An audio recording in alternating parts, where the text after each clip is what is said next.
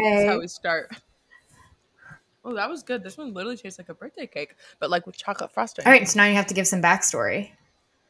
What are Wow. you eating, All right, Shannon? What well, are you talking about? I'm eating macarons. I'm going to say it like that because we were just joking. We were just joking about how macaroons are something else. No, I am eating macarons. I have a horrible French accent. I'm very sorry. And they're very good. I'm eating one that is a churro flavor, which is insane. I'm like living my best life. Also, I can't tell. I did just post a story. Okay, it was my own story. Sometimes I accidentally post on the our Instagram, Maybe I almost of did random that shit, yesterday. or vice versa, where I'll post a very, very specific Bachelor thing on my Instagram, and then I'm like, oh shit, because like 3 people will see it. I'm like, I'm sorry, you saw me be unhinged about this TV show that has its hold on me. On us. But whatever. Anyway, these macarons are amazing, and shout out to the Bearded Baker in Brooklyn. Not SpawnCon, but small biz and delicious. Love it. But yeah, so yum. But less sweet was this fucking episode of the show. But like I did that. I feel Nice. because we talked last week about how it was like meh, like it was like a meh episode, and boy, did they deliver No, it was this like week. they gave it to us. They did not hold back on any drama. They literally gave it was like I had no time to process anything that kept happening over and over and over and over and over. By the time the episode was over, I was like, holy shit, where did the last 2 hours of my life go? Yeah. I forgot Nick Viall was there. Like everything was truly chaotic. Yeah. But wow, yeah. What an ep with a lot of wild stories. A lot of wild stories, some good ones, some important I can't wait to ones, talk about them. You know that date is and my. also some horrible ones because men are horrible. But You know, I've got sorry if some you're a man. thoughts that I absolutely need to share about Oh, one of we the will men get to on this those group thoughts. date. Yeah. But But before we jump into the episode, I want to give a quick disclaimer yes, because please. everybody, if you're listening to the podcast all the time, you've heard me say it over and over and over. But any of the like bad behavior I discuss of any of these men, and also good, like, so okay, we're obviously this is a future trigger warning, but we're obviously going to talk about sexual assault because of what happened on the episode. We're going to talk about like spouse death, lots of like pretty heavy things, cheating, even like verbal abuse. Like we're going to touch on a lot of these things, so it will be a lot. And I don't want anyone to think if I mention astrology in these contexts, I don't want anyone to think that I'm equating these people's behaviors with their charts. No one is born to do any of those things, to anything. So what happens to them happens. Anything like that can happen, especially when it comes to sexual assault too. That specific story, like, no, things can happen to us. It's not written in the stars.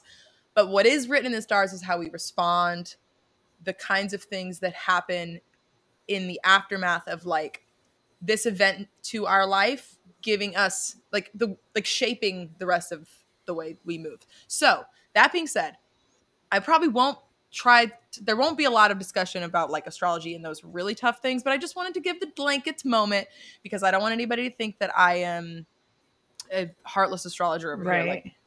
none of that coincides. We've said it But before and we'll say it again. The yeah. chart is a blueprint. People make choices. Yes. Good or bad choices. Yes. And also people have things happen to them that literally are not their choice either. So that also, again, that's not because of your chart, but also the things that happen to you, The choices then other react. people are And the making. way, right, exactly. So anyway, that being said, I'm just like feeling really good about how I was able, I knew I knew about some of the men, some of the shit that popped out in this episode. If you listened to our preview episode about the men when I was just looking at the charts, you'll know that I knew. I knew that some of these men were going to be fucking shady. And I know that we don't all want to make assumptions on people's charts and but men can't be trusted, and most of the time they do act out the worst parts of their chart. Very obviously. That's why men and women of zodiac signs seem so different. Also patriarchy. But anyway. Well, that's why I can't wait to talk about my when we get there, of course. I'm not trying to skip ahead. Yes. But I cannot wait to talk about my least favorite player. We have a lot of DMs that we have to respond to in this episode with my thoughts. I need to make my appearance, my very rare appearance on our Instagram story very clear. I have to add some context because I said some things that people might think are wild. But I'm really curious for you to tell me about his chart as we talk about the things that I say that I noticed. You know what I mean? Like, I'm going to be like, I saw him do this, and this is something that not everyone else saw. And you're going to be like, well, let's talk about this. Yeah, I definitely could theme this episode as water sign men bullshit, okay? But with like some dose of the air, because Thomas is a super heavy air sign, but there's a water sign in there that's extremely important and on display tonight. So I'm excited. Whew! But anyway, that being said, let's fucking go. Let's get into it. Let's do it. Yeah, let's do it. So, where did we even fucking start this episode? We picked up. Oh, right, Carl. Yeah, on Carl. Poor Carl. See, I forgot about him because I wasn't able to process any of this shit because everything moved too fast. Much happened. They got Carl. The Carl thing bothered me especially because they really could have just given us the rose ceremony last episode, because there was nothing pre-rose ceremony that needed to be seen. You know what I mean? Like, it was all the same, like, dude, what? Oh, bro. Right. Bro. It could have been a preview, like or it could have been like a previously on. It didn't need to be the first 5 minutes of the episode. Exactly. And that being said, because then again, obviously Katie is like, I don't have the time or energy to give to any of these other conversations, so we're going straight to the rose ceremony. Fuck you. But before that, the shoulder to cry on. Greg walks in to comfort her. I hate this. And I don't even have a note on what they said. I don't think there was anything really that mattered other than him being there. But producers. Jess, I just finished, and I sent it to you. But I just finished reading the Rachel Lindsay piece in the New Yorker, which is required reading for anybody who watches this television show. Holy shit. Some of the shit she says in there is like,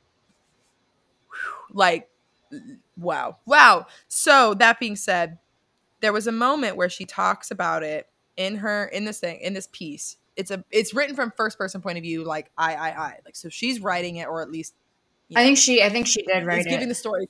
I think that's what they said. Yeah. So, but she mentions the conversation about like how her season ended with Peter and Brian at the top two, and how Peter's pain and victimhood and him leaving Rachel essentially eclipsed to use an astrology word, eclipsed her love story with Brian. And the whole reason she wanted to be on the show was to center a Black woman and a love story around her. But even that got fucked up at the end because they all made it about Peter. They made the After the Final Rose about Peter, where he felt like he said he was attacked by her, all this bullshit. I remember that. And, but she talks about how oh my God, I know. I didn't either until I was reading this. And of course we don't think about it. We're A, white, but also B, it's like there's no way we're in her shoes. And also they didn't air half of the like her breaking down about her Blackness in front of the camera. Right. Her like, we know based on the about all this stuff. They just didn't air. We don't even know that there is a love story between her and Brian. Because I remember being confused.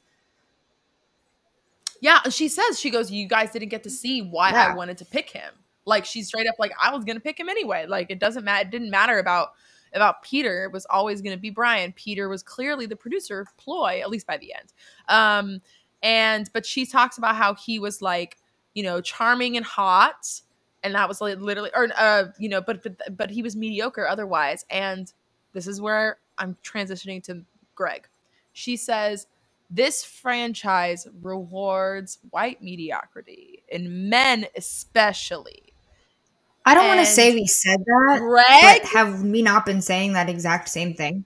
No, literally, yeah, exactly. He is a man, a bland, nothing man who's nice, who doesn't seem like he was, he wasn't put on the date to have to talk about how he did something bad to a woman. Like, like literally, like he wasn't forced to talk about a bad thing he has done. Like this, the way that they are putting up Greg is just that same idea that Rachel's talking about. The only difference is that Katie's white, so she's falling for it.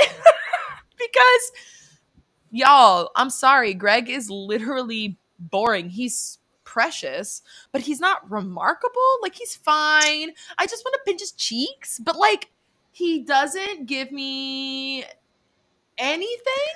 And also, he was like not even in this episode, other than this moment of him being like, "Are you okay?" And then he just was there. So like but anyway, we're not at the final stage of the season, right? We're only 3 episodes in, but I'm pretty convinced that my final thoughts on Greg are going to echo a DM that I sent to Emily, actually. For those who don't know, Emily is Shannon's co-host on Twin Fire Signs. They are the Chart Twins. Go listen to that. Link in the show notes. But so I was talking to Emily, and we were joking about like this concept of like a Hoboken husband. And I like said this phrase, Hoboken husband. And it's like, listeners, I wasn't kidding when we were in the Meet the Men episode. And it was a first impression and an assumption. And it's now being proven to be more true. If at some point in your life you are like, you know what, I'm not really ready to wait anymore. I'm ready to settle. I just want to find a husband, get married, have kids, whatever. Go to Hoboken and hang out in the bars and you will find a Greg. It's fine. It's easy. It's quick. And they probably work at JP Morgan. Right. Like you'll be okay. Like, literally, like you're probably going to be set up.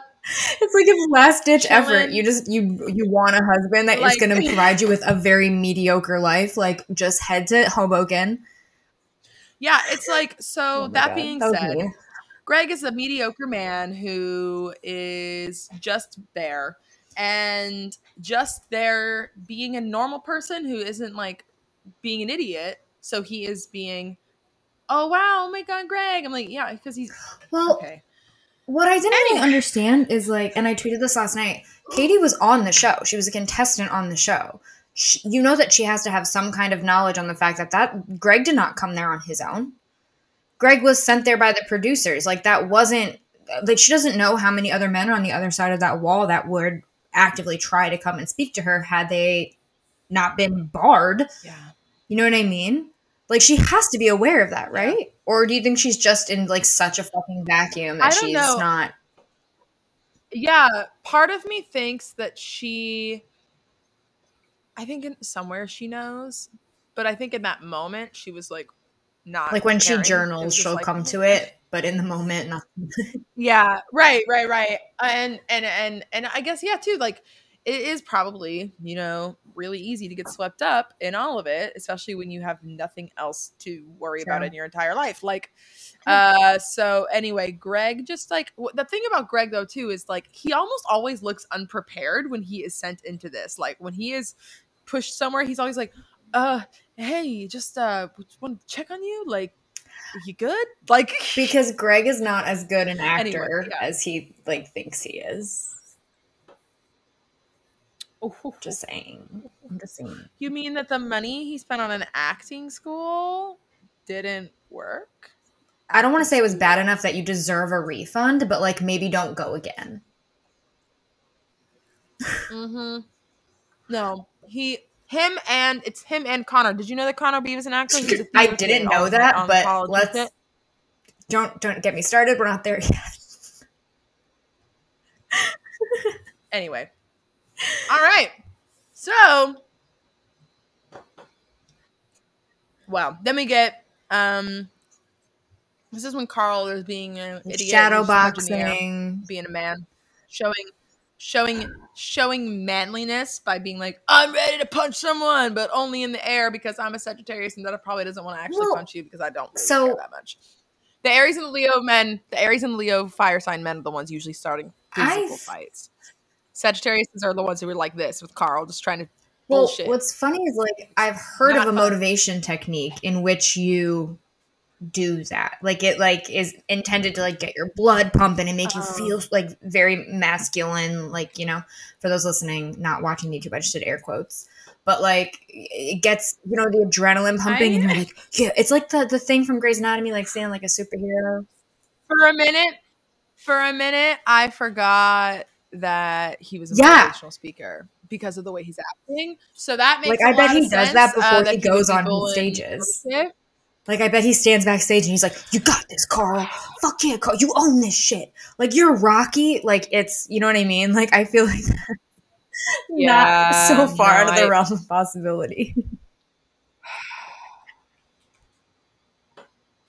It's just hilarious to think about. Whatever. Sorry. Well, Carl's making a damn fool of himself no matter what he's doing, even if it is his those are private moments, Carl. You're supposed to do those backstage. No, because that's what I'm like, you're not in the bathrooms where they don't have cameras, buddy, okay? That's where you do that. Not where they're going to make you look like a fucking idiot, like you're ready to fight someone instead of just trying to get yourself. They have been getting really big with the surveillance shots lately, too. I know I think it's because they're like, fuck it, we're in this like quarantine house situation. Might as well give it a real. Because they used to do it on like VIP, but that's because they did it in like the boom boom room or whatever the fuck it was called. Well, they have to have it, but they have it in those little like palapas. Yes. So it's like they've had the technology, but they've never used it for like a regular season before until now. I know they're well, because it would take too long to bug up or like to camera up all of the hotel rooms that they have to hop into out of. The only place they really have it is the Bachelor Mansion a little bit, but not really. So yeah, definitely makes sense. But then Carl says that everyone else that is coming out and shouting, those people usually have the most to hide. And I literally just wrote in my notes, I was like, bro, look at your life and your choices. Like, you are the one who is being a maniac. It makes no sense. So, but finally we get to the fucking rose ceremony. Katie says, she's like, I'm going to put it bluntly. I'm here to find my husband and be in love. All right. So I think we all need to remember, we got the like fun Libra rising, Sag Mercury, like super like cutesy fun Katie, I think a lot. And obviously she called out bullshit with the women, but we weren't getting a lot of her true earthiness. And she is like, she is the most earth sign person. And I actually, despite how much I adore her, I don't know if I'd actually get along with her in person because she is really intense. She reminds me of like a high school principal. I'm getting guidance counselor. That energy of like who like wants to be cool. Yeah, like just like something, but still means business. Yes, but she's very it's very intense. And I like it, but she's like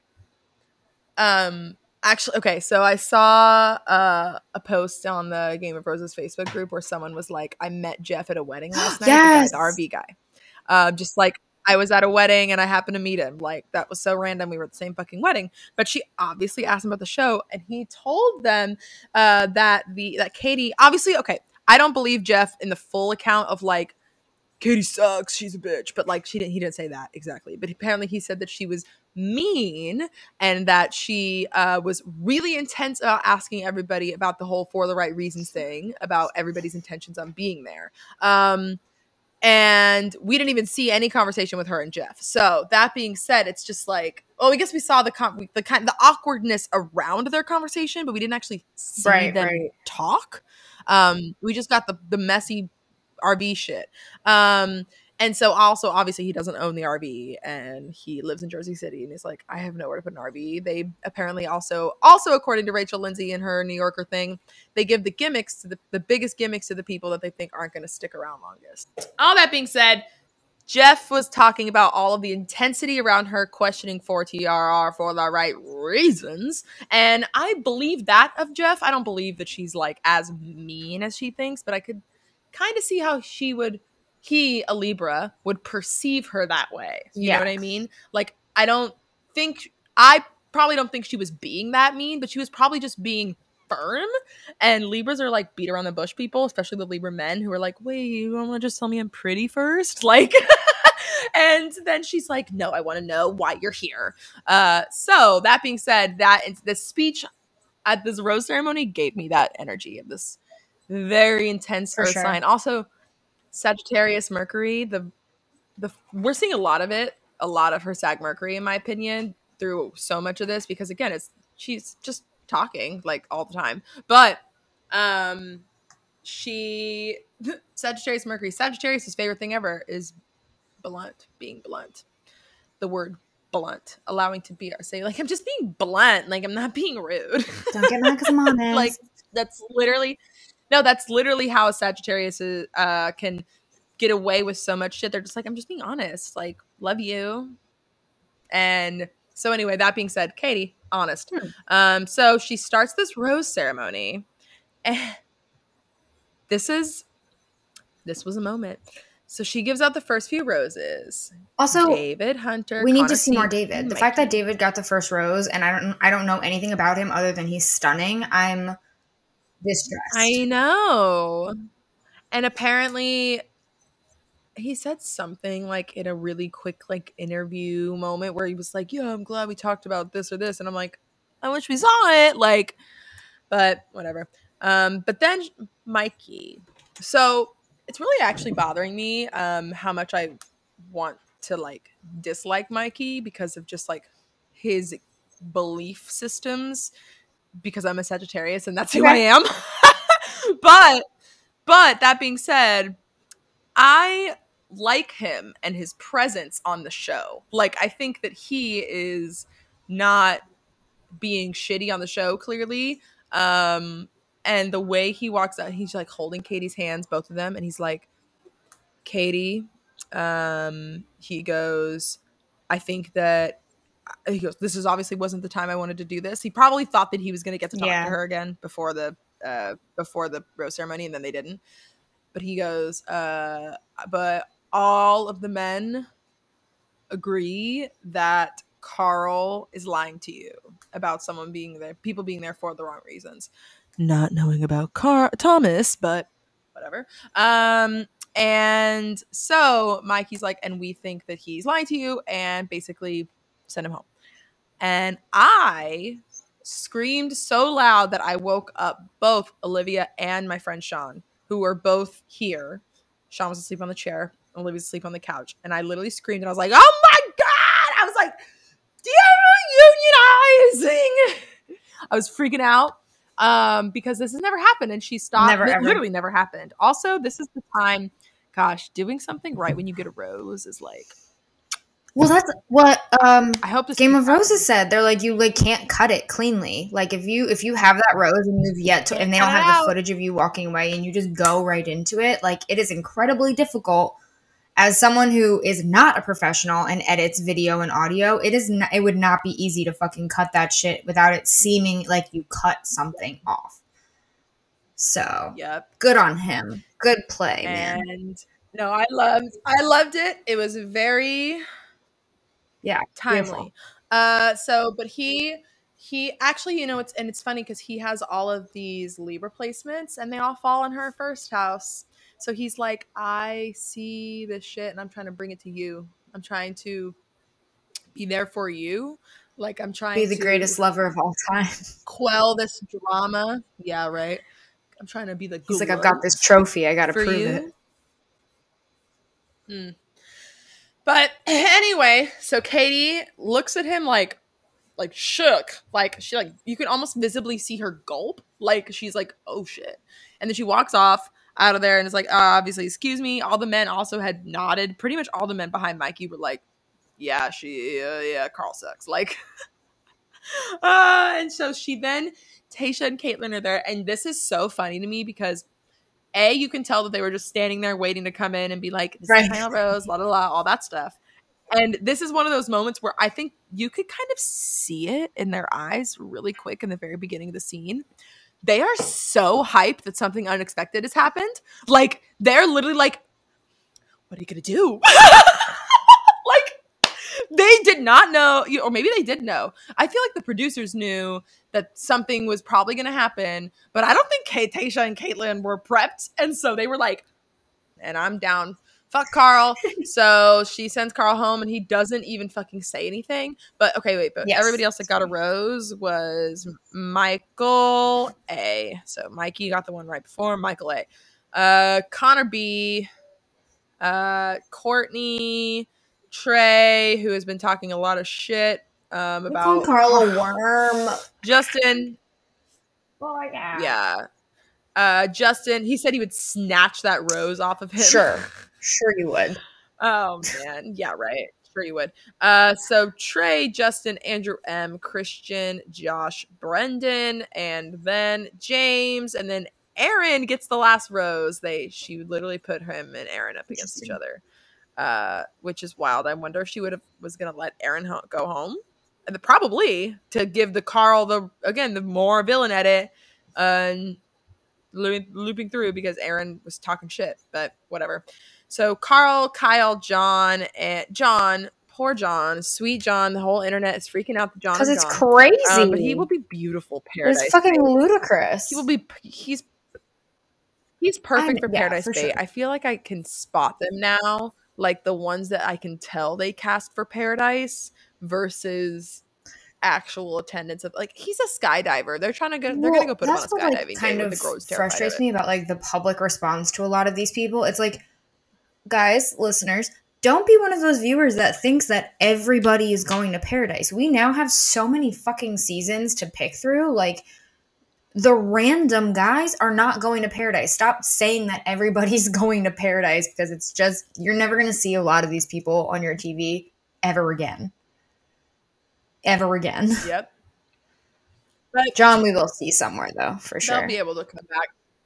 Yeah, John. Well, and also John is obviously the social media favorite right now. So they listen to that. Well, that's why, after last night's response, I don't know how Michael's not going to be the Bachelor. No matter what fucking happens, if he does not end up with Katie, I actually do not know how that man's not going to be the Bachelor. I don't want them to break him. Well, so badly. You got my voice memo today. I don't want him to be the Bachelor either. Because, guys, I love him. Oh, I know.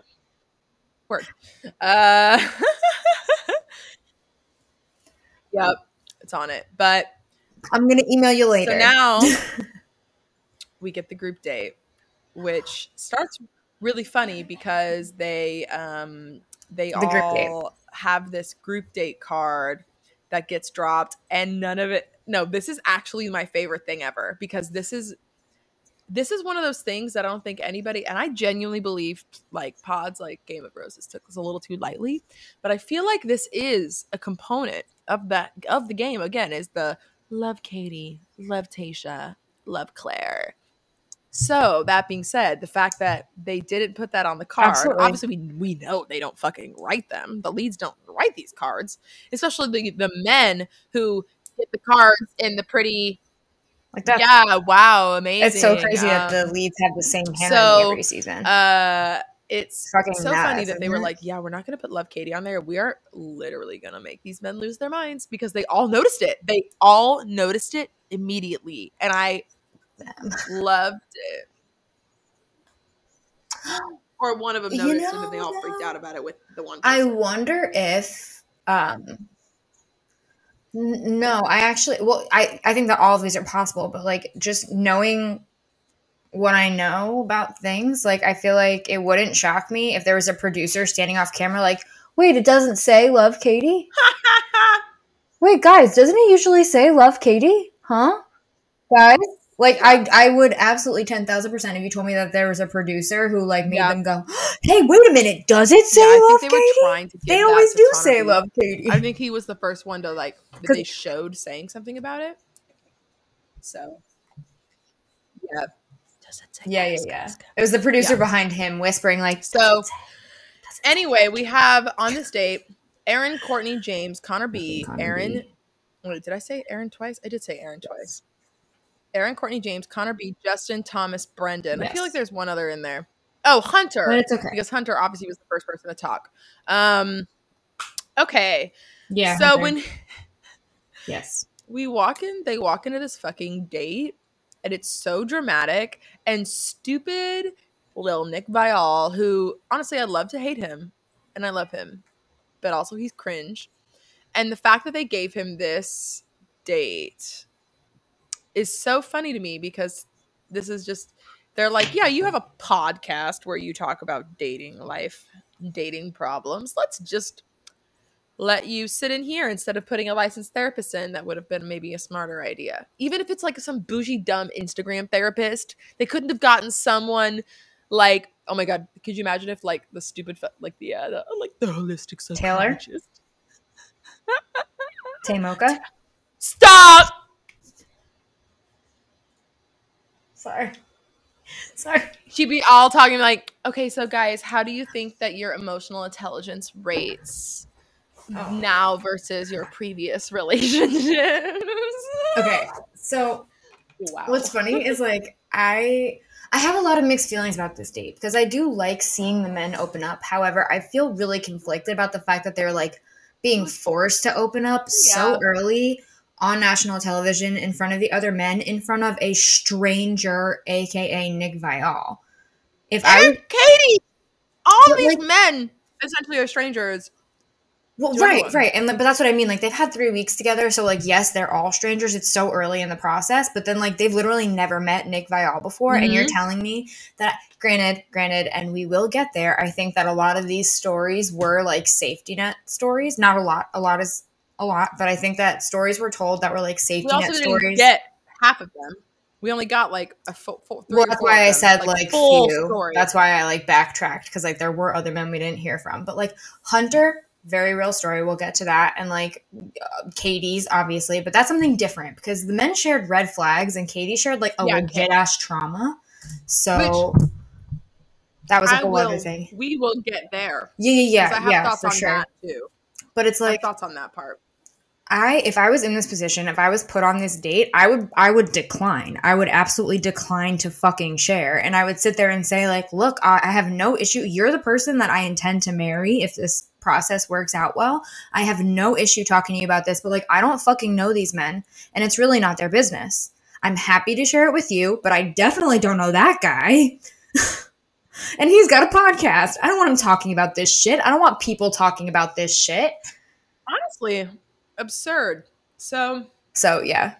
I had mixed feelings about it. So it starts off a little tense because of all that shit. Yes. Just hanging over the head. And he says that we are going to be truthful and share with Katie the things we're not so proud of.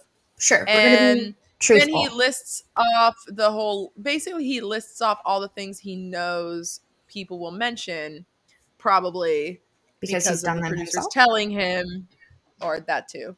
But because the producers have told him already what they've overheard. And ghosting, cheating, and then anyone trying to be the next Bachelor, which is just stop with that stupid shit. We'll have to get there eventually too. We will get there, but like, I need to say like, because this has been in my brain since last night. You are really producers trying to convince me, editors, that you want me to believe that none of these men, with the exception of Thomas, even considered being the Bachelor before they came on this show? Are you fucking kidding me? No, Jess. No. See, none of these men are stupid enough to say it out loud. No, of course. That's like, that should because be bare minimum. All them bitches have thought about being the Bachelor. But that's what I mean. Like, you can take the narrative where it's like, oh, we shouldn't fucking say this, but like, the producers wait for these people. The producers wait for these kind of people. They wait for someone who has loose lips. And of course, a Gemini sun is the one fucking Thomas with loose lips who's just like, okay, let me just blah, blah, blah, blah, blah, blah. And you're like, bro, you should not have given up that much information. Right. So we'll have Hunter. So, okay, Hunter shares first his story about how he was married to a woman he thought was going to be his forever woman. He had 2 kids with her. But during all that, this is where he was vague. And I feel like, I don't know if this is like the whole story, but who knows?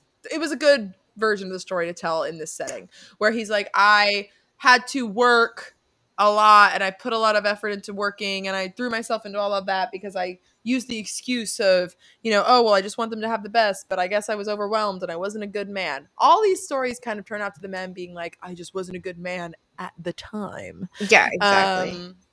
And so Hunter says he's just like, I never would have imagined divorce for myself. It's crazy. It just doesn't affect. It's like this. I failed at marriage. It doesn't just affect me. It affects 2 kids. Like he was crying. It was big time. Like it was divorce. Perfect. Stuff. Yeah. He understood he nailed the assignment. Yes. Again, agreed. Because sure, safely too. He didn't share. Yes. He didn't share details. He didn't. Right.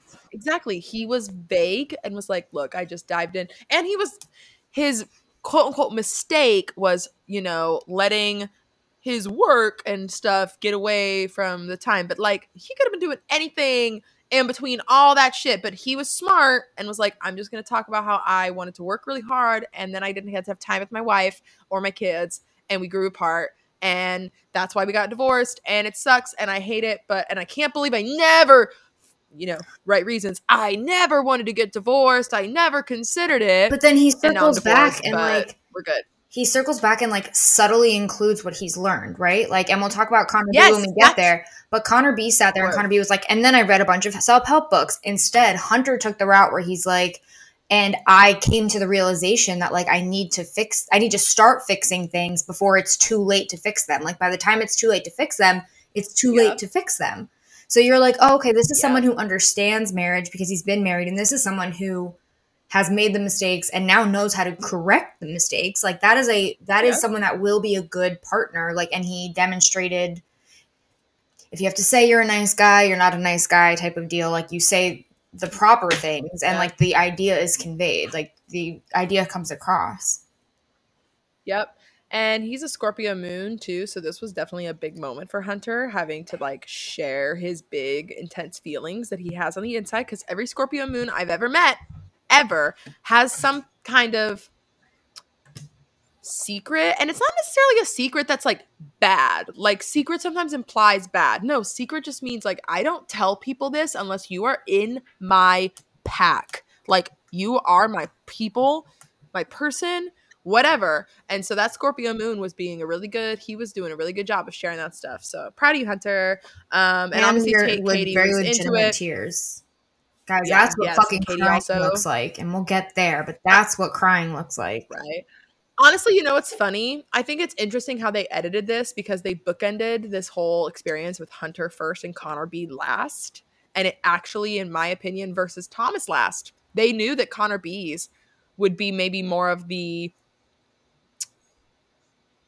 bigger hitter, but also it was somewhat uplifting of an end versus Thomas being the dramatic end. I say uplifting with big air quotes because again, white boy mediocrity that people are falling for. This man, and worse, this man's shitty. And Katie's like, "Oh my god, that was so strong of you sharing that." And I'm like, "Yeah, so strong that you shared about verbally abusing your girlfriend and love it." No, we'll get there because, like I said, we know I've got okay. Next was Aaron. Okay.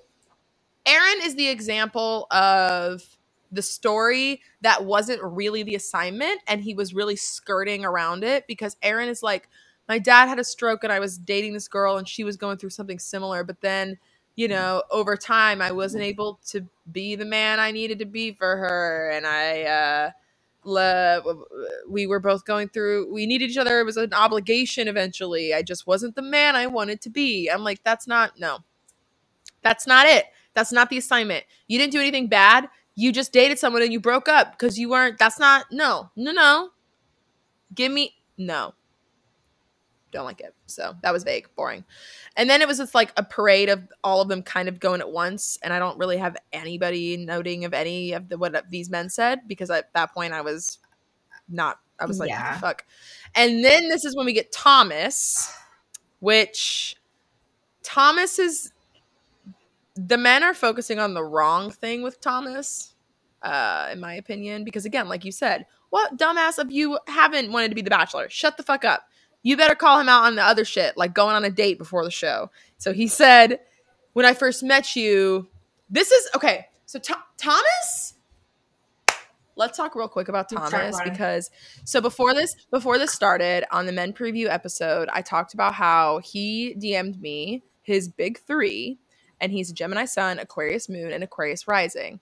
That being said, when I went to go check his birthday that matched up with, he could be multiple, like 2 different spectrums of a bunch of other signs, like Mercury, Venus, and Mars all change signs, like basically that one fucking day. Gotcha. Surprise.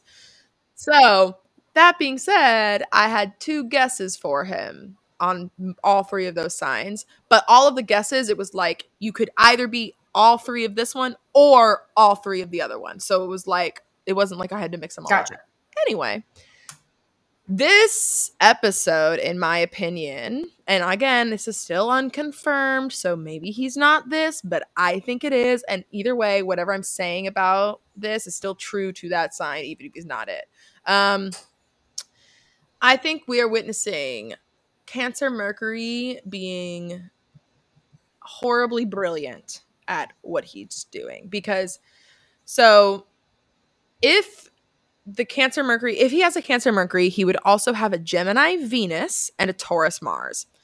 The Gemini Venus, to me, is what pops out in his whole, oh, I didn't even know what to expect. I just was kind of going for it. Like, I went on a date a week before the show. Like, I didn't think that I had nothing to expect. And he also then, of course, starts off with, so this is another reason I think he's a Cancer Mercury. Cancer Mercury are really good at talking around the point. Like, really good.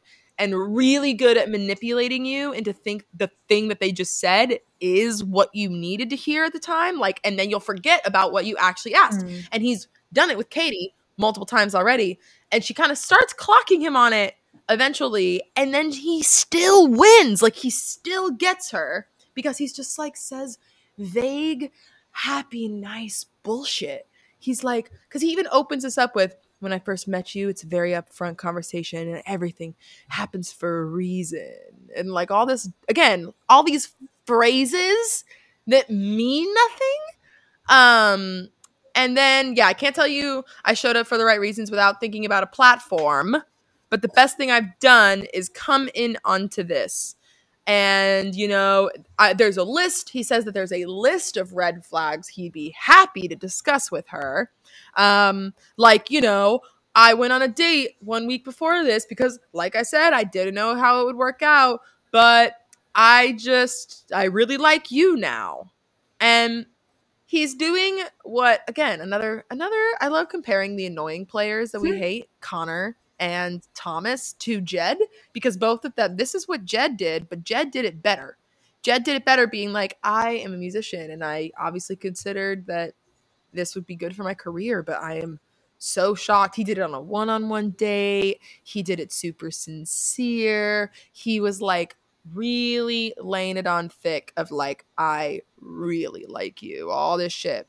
Thomas is doing it in front of all these men on a stupid date. He is being so like, he literally can't keep up with what he said 5 minutes ago and like talks around himself. Like, it's so clear.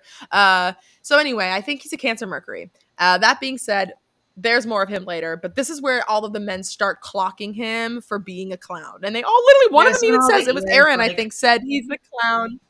Yeah. They were all like, I'm sorry. And also because what? Again, and Katie is like, okay, thank you for sharing that or whatever. But the men are sitting there like, bitch, you went on a date? I was like celibate for, they were all probably thinking like, I've been celibate for months. Like that.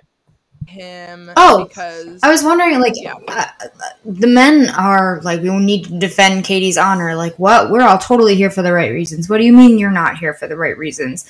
And a part of me wonders what percentage of each of them, because I'm not going to say, I know that all of them thought this, that were on that date for sure.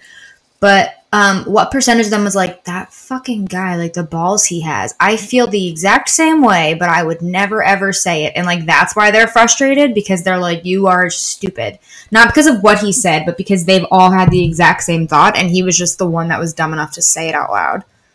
Yep. No, Thomas, I will be like shocked yet somewhat impressed in a not positive way if he like sticks around past this next rose ceremony, because if Katie like, for sure really like, I'll be like, damn, like you really think he's hot, huh? The fuck out of everything. And yeah, Katie thinks he's hot as shit, and that's I literally don't think he's that hot. I just think he looks like every other Gemini man I've ever seen, like with a weird like beady eyes that are ready to like beady eyes and a big head. I know one of those guys. Yeah. No, so okay. Then we cut to commercial and we come back and it's little Mr. Pisces' turn. All right, can I take this? Can I take this? Yes, please take it. Take it, Jess. Guys, I'm going to take this. I'm going to eat my macarons. Yes. So I had a hot take on the stories last night. I have come to realize that Connor B seems to be a personal favorite of a lot of people's. He's not a favorite of mine, okay? And we're about to clear this shit up. Yeah, or Shannon. Shannon agrees with me. Do not claim. Yeah, no.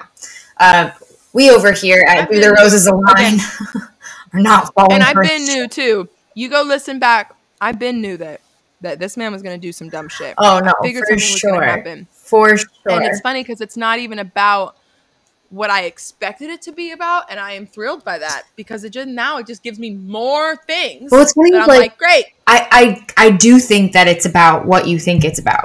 I just think that he is taking a long route to get there. So, okay. Let me look at how old he is. He starts talking about how he used to get blackout drunk. And I'm paraphrasing. There's a lot more to it than this, but these are the key points.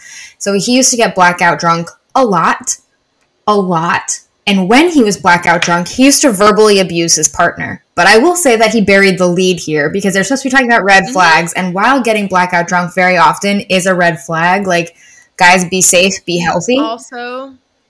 He also included, don't forget, the thing is, he included that he is, first of all, he was working at a piano bar. And if you've ever been to a piano bar, you know that those people playing the piano and doing the musician, you know they got to be fucked the fuck up. Either that or completely sober. It's almost like no middle ground. Like, there's a weird sober dude who's just jamming and singing all night. I remember nights at guys piano. Who get sloshed drunk and are very good, and they can like, because like true musicians can like, you can be fucked the fuck up and still bang it out. Like you don't have to. I mean, Elton John. Most of the concerts we all see. Elton John used to be fucked up all the time, and he's one of the greatest piano players of all time. Yep. So anyway, that being said, but you did forget also because he's talking about, yes, verbally abusing his partner, burying the lead while also saying, oh, I did it to my friends too. Right, of course. My friends. Yeah, so. Don't worry, guys. My friends were mad at me too. It wasn't just my partner. Woman I dated and cheated on. So he buries the lead and the red flag, and like the biggest problem that he addresses, because I'm not going to say it's his biggest problem because I don't really think that he's being honest, but I'll get to that in a second. But the biggest red flag of it all is that he verbally abuses people. And you know the age-old saying, like, drunk words are sober thoughts. Like, there have been many circumstances in which someone has said something out of anger and tried to backtrack, and I've always been like, but you think that, though. I would never say that about you because that wasn't even a thing that occurred to me. It clearly has occurred to you for your brain to formulate those words together into a sentence. You've thought about this before. So the fact that you're able to verbally abuse your partner or somebody else in any state of mind means that you're capable of abusing them point blank, period. And that's never, ever, ever okay. It is still a form of abuse. Literally. And it's still a form of abuse when you're drunk, when you've been forgiven. Like, that shit is still what you did. And also, like, fuck, I was going to say that again. I lost it. Whatever. Keep going. Well, so This is where we get into me. I've not liked Connor from the beginning. Connor's always put a bad taste in my mouth. I've not been a fan. I've gotten vibes from him. I've said it before and I'll say it again. I'm psychic. Same. I can read people very, very well. And I think I've... Yes, Cancer, Moon, Queen. And I think that I've hit Connor B pretty square in the head. Granted, disclaimer, I do not know him personally. This is all speculation. But I said this during Matt James' season when we discussed Sarah Trott's exit in the car, about how Sarah Trott was like leaning over and she was sobbing into her hands and she was wheezing and she was sniffling and she was wiping her eyes, and there was not a single droplet of moisture to be found on her cheeks or in her tear ducts. She was not crying, but she was going through all of these like pantomimed emotions of crying. And I couldn't help but notice that Connor B during his story was doing the exact same thing. You could barely hear what he was saying over the amount of his sniffles, like the number of time that he sniffled and was like, and that's like a known symptom of crying. And it seems like he was trying to fake. Guys, I'm telling you, if anyone does shit like that, like wipes tears away that aren't there, or if someone's sniffling but their eyes aren't watering, like something's not right. Those are physical symptoms that you really can't control. Like people can cry on cue, of course. Like you can think of something sad, but like, oh well, he's an actor. Not a good one. Remember, not a good one. But this is what I'm saying. Like there are actors that actors that can create moisture on cue, that can produce tears on cue. And if you're going to go through all of that fucking effort, all of that fucking show to make us think that you were like so distraught and like so choked up and you can't even produce a tear, get your money back, my guy. Get it back. He's a water sign. He's a Pisces. He's a water sign. And the fact that there's not tears falling down his face during that moment, I was boy, are you really reformed? This is, I thought about that as well. Oh, yeah. And my thought that went along with that is that he was so in his head, like he couldn't commit to the bit because he was so in his head thinking of like, what can I say that makes it seem like I'm following the assignment without actually disclosing the worst thing about me? Like, what can I tell her that's going to seem like it's such a deep, dark secret? Because like, obviously the story that he told was not great. Do I think that that is the worst thing that Connor B has ever done in a relationship? I don't. Yep. I think that there's a laundry list of red flags that come along with him, and he just picked one that was like, this is going to seem bad, so I'm following the assignment, but I was drunk, so it wasn't really my fault. And it's like, I bet there were circumstances where you verbally abused your partner sober, my guy. I don't know for sure, but I would bet those moments existed, and that would have been a more appropriate response for this assignment if you were being authentic, if you were being genuine. Yeah, and this too showed me. So there was, again, back to the bookends, like Hunter's conversation, the Gemini, love it. He's a lot more face value. Mutable signs, Gemini versus Pisces here with these two conversations. The Gemini mutable sign is like pretty face value. Geminis kind of tell you everything to your face, and they tell you like, yeah, I have these both sides of me. Like I did that shitty thing, but I've learned, I've grown, we made it here. Whatever. Also, Hunter's a little older. He's, whatever. He has kids too to think about. Kids age you immediately. So, that being said, Connor B, the Pisces, he was like, how do I slip? How do I be honest, but slip my way in and out of this? And Connor's also a Sagittarius moon.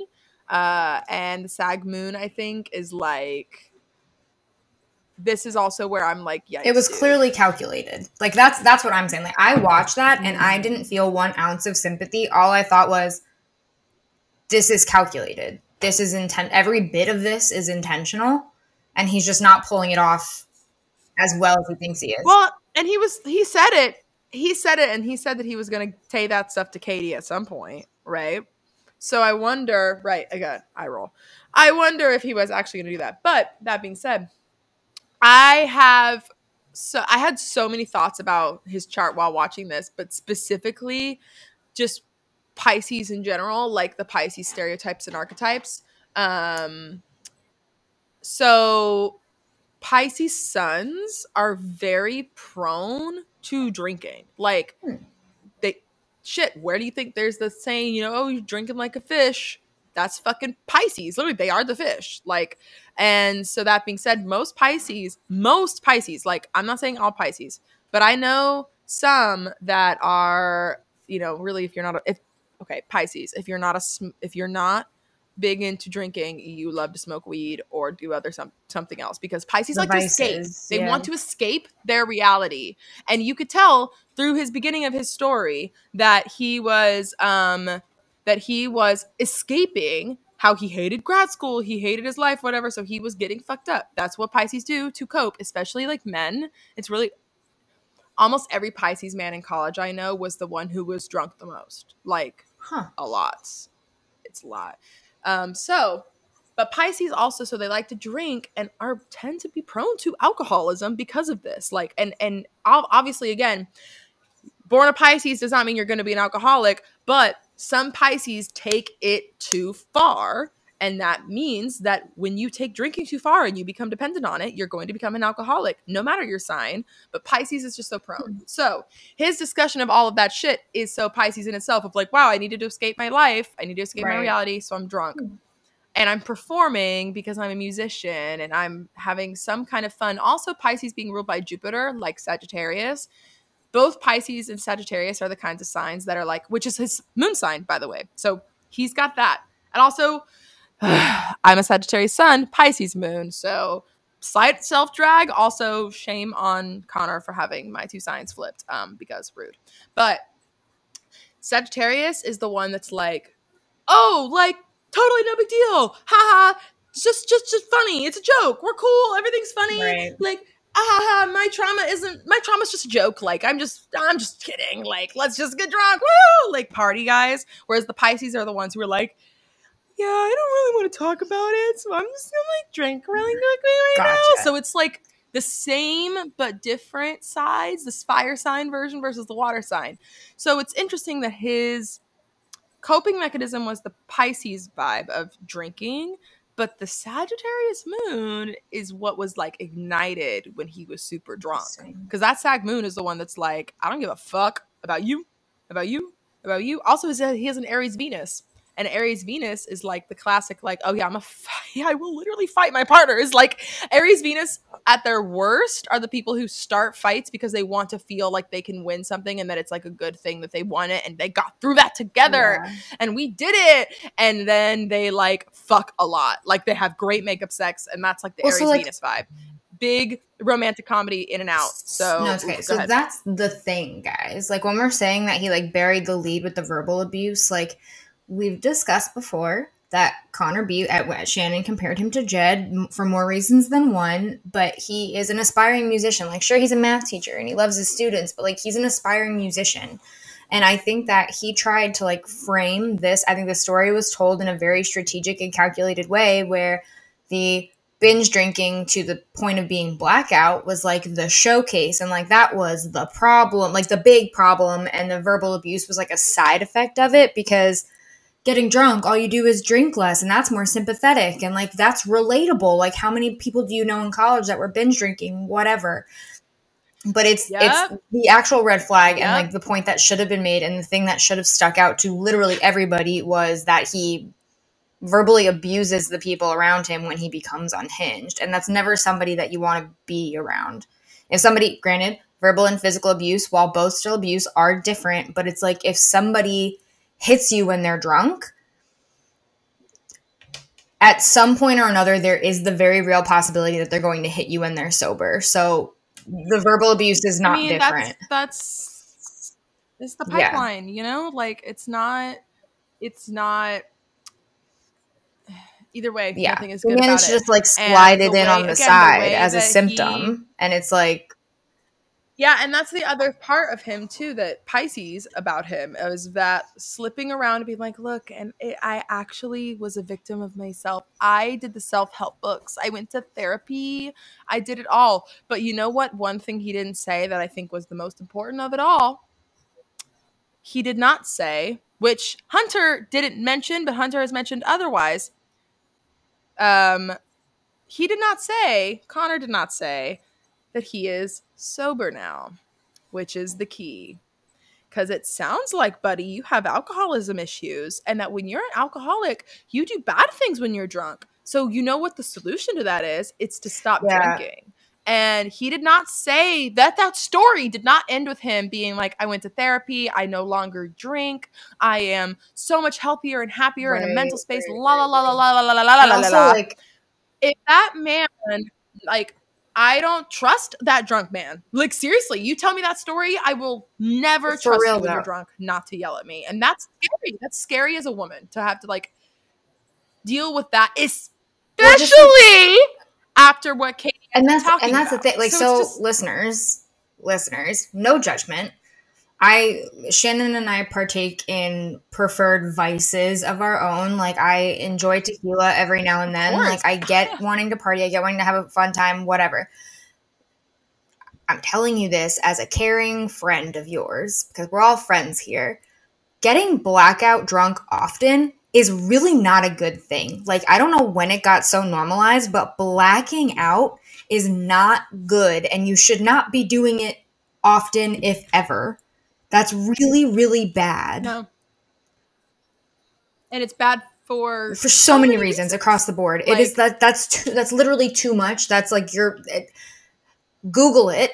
Talk to a doctor about it. I'm not a medical professional, but like, it should be known across the board that if you are drinking to get blackout, or if you are drinking and blacking out a lot or frequently, I'm not calling you an alcoholic, but there is some kind of problem there that you should fix for your own well-being and safety.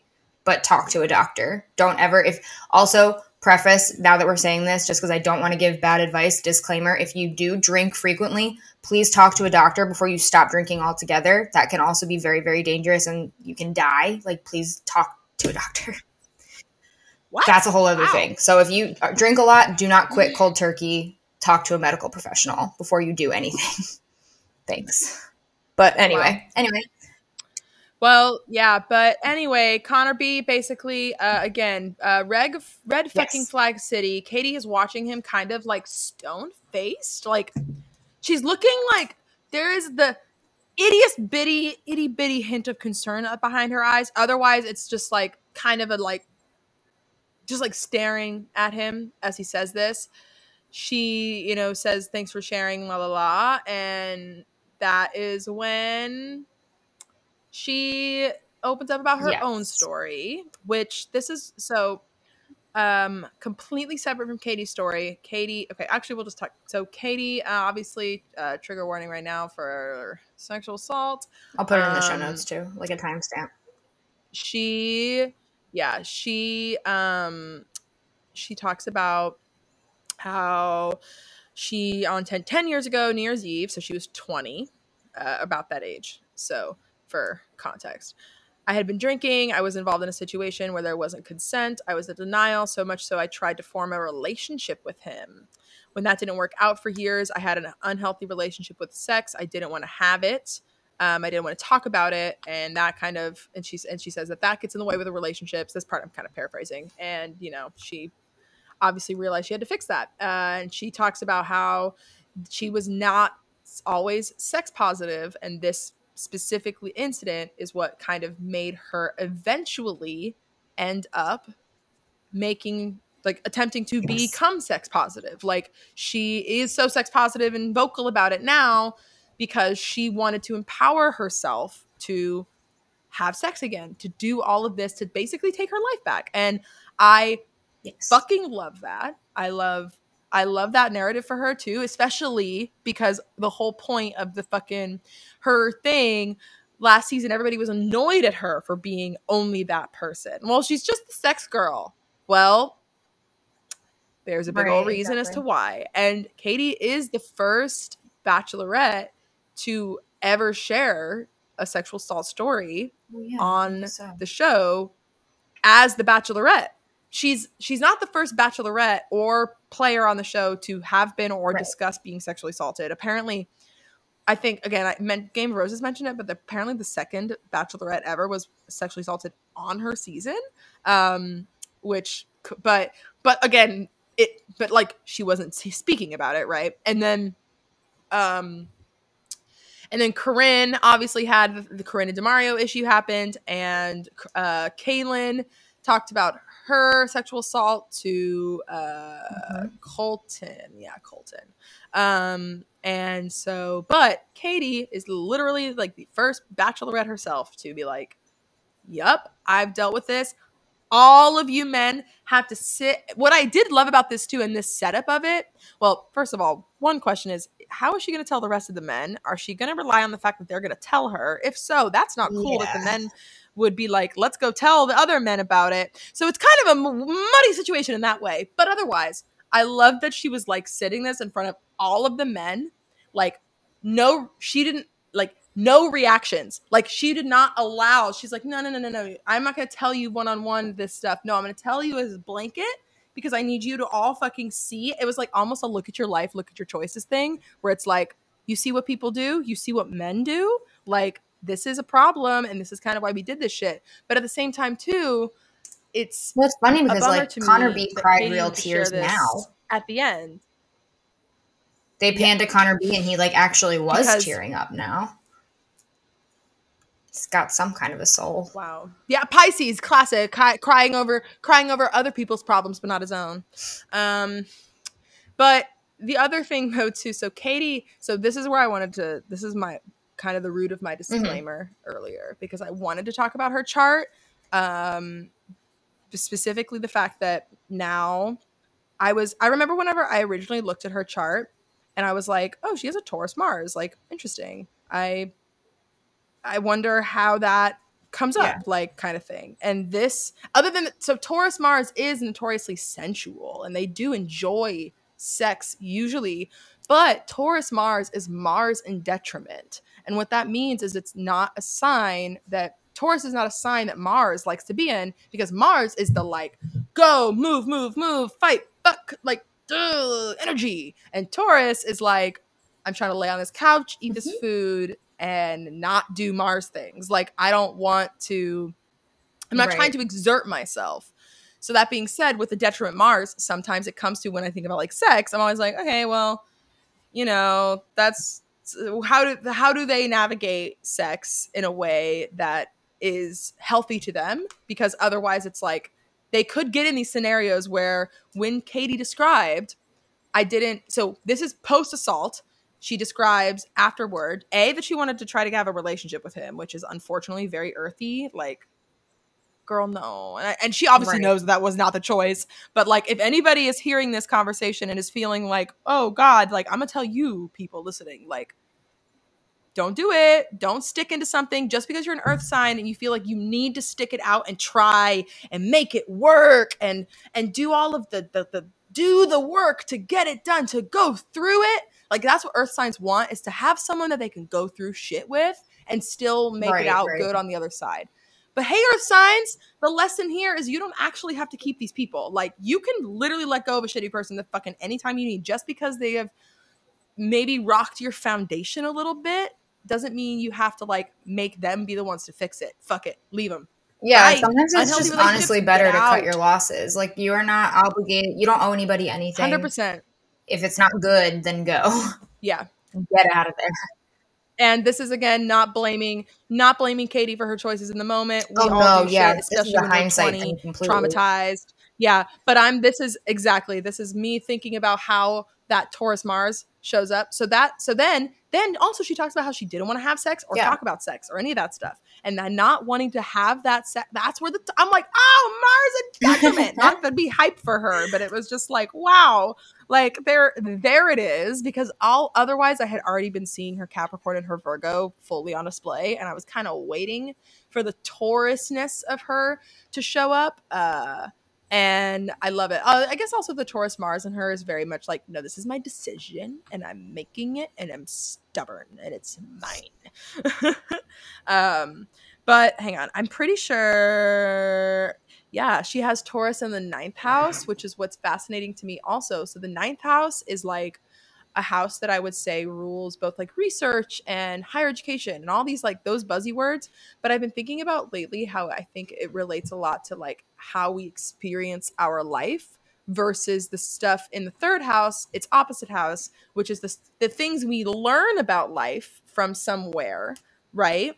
But the ninth house is like how we live it, right? How we live those things we're learning, how we live about all that shit. And so her Taurus ninth, she kind of took back her power. She was able to literally research, learn, discuss, do all of that shit about sex, putting sex in her forefront of like, I need to reclaim this part of my life. And I'm glad she did it. I love that. I really love how Katie is so clearly on the other side of her Saturn return. It's beautiful. Like, Katie, everybody, is a really good example of what happens when you pay attention to Saturn and what you pay, which she mentions. The first planet she mentions at the end of the episode is Saturn.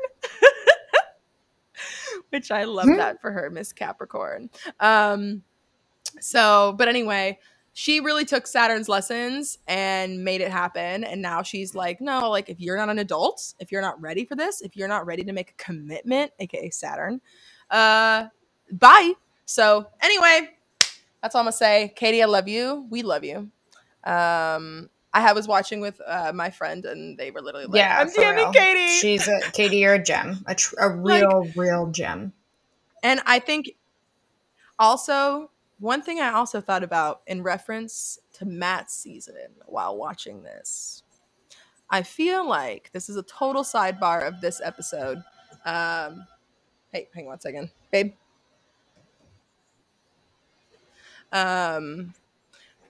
Okay, so total sidebar.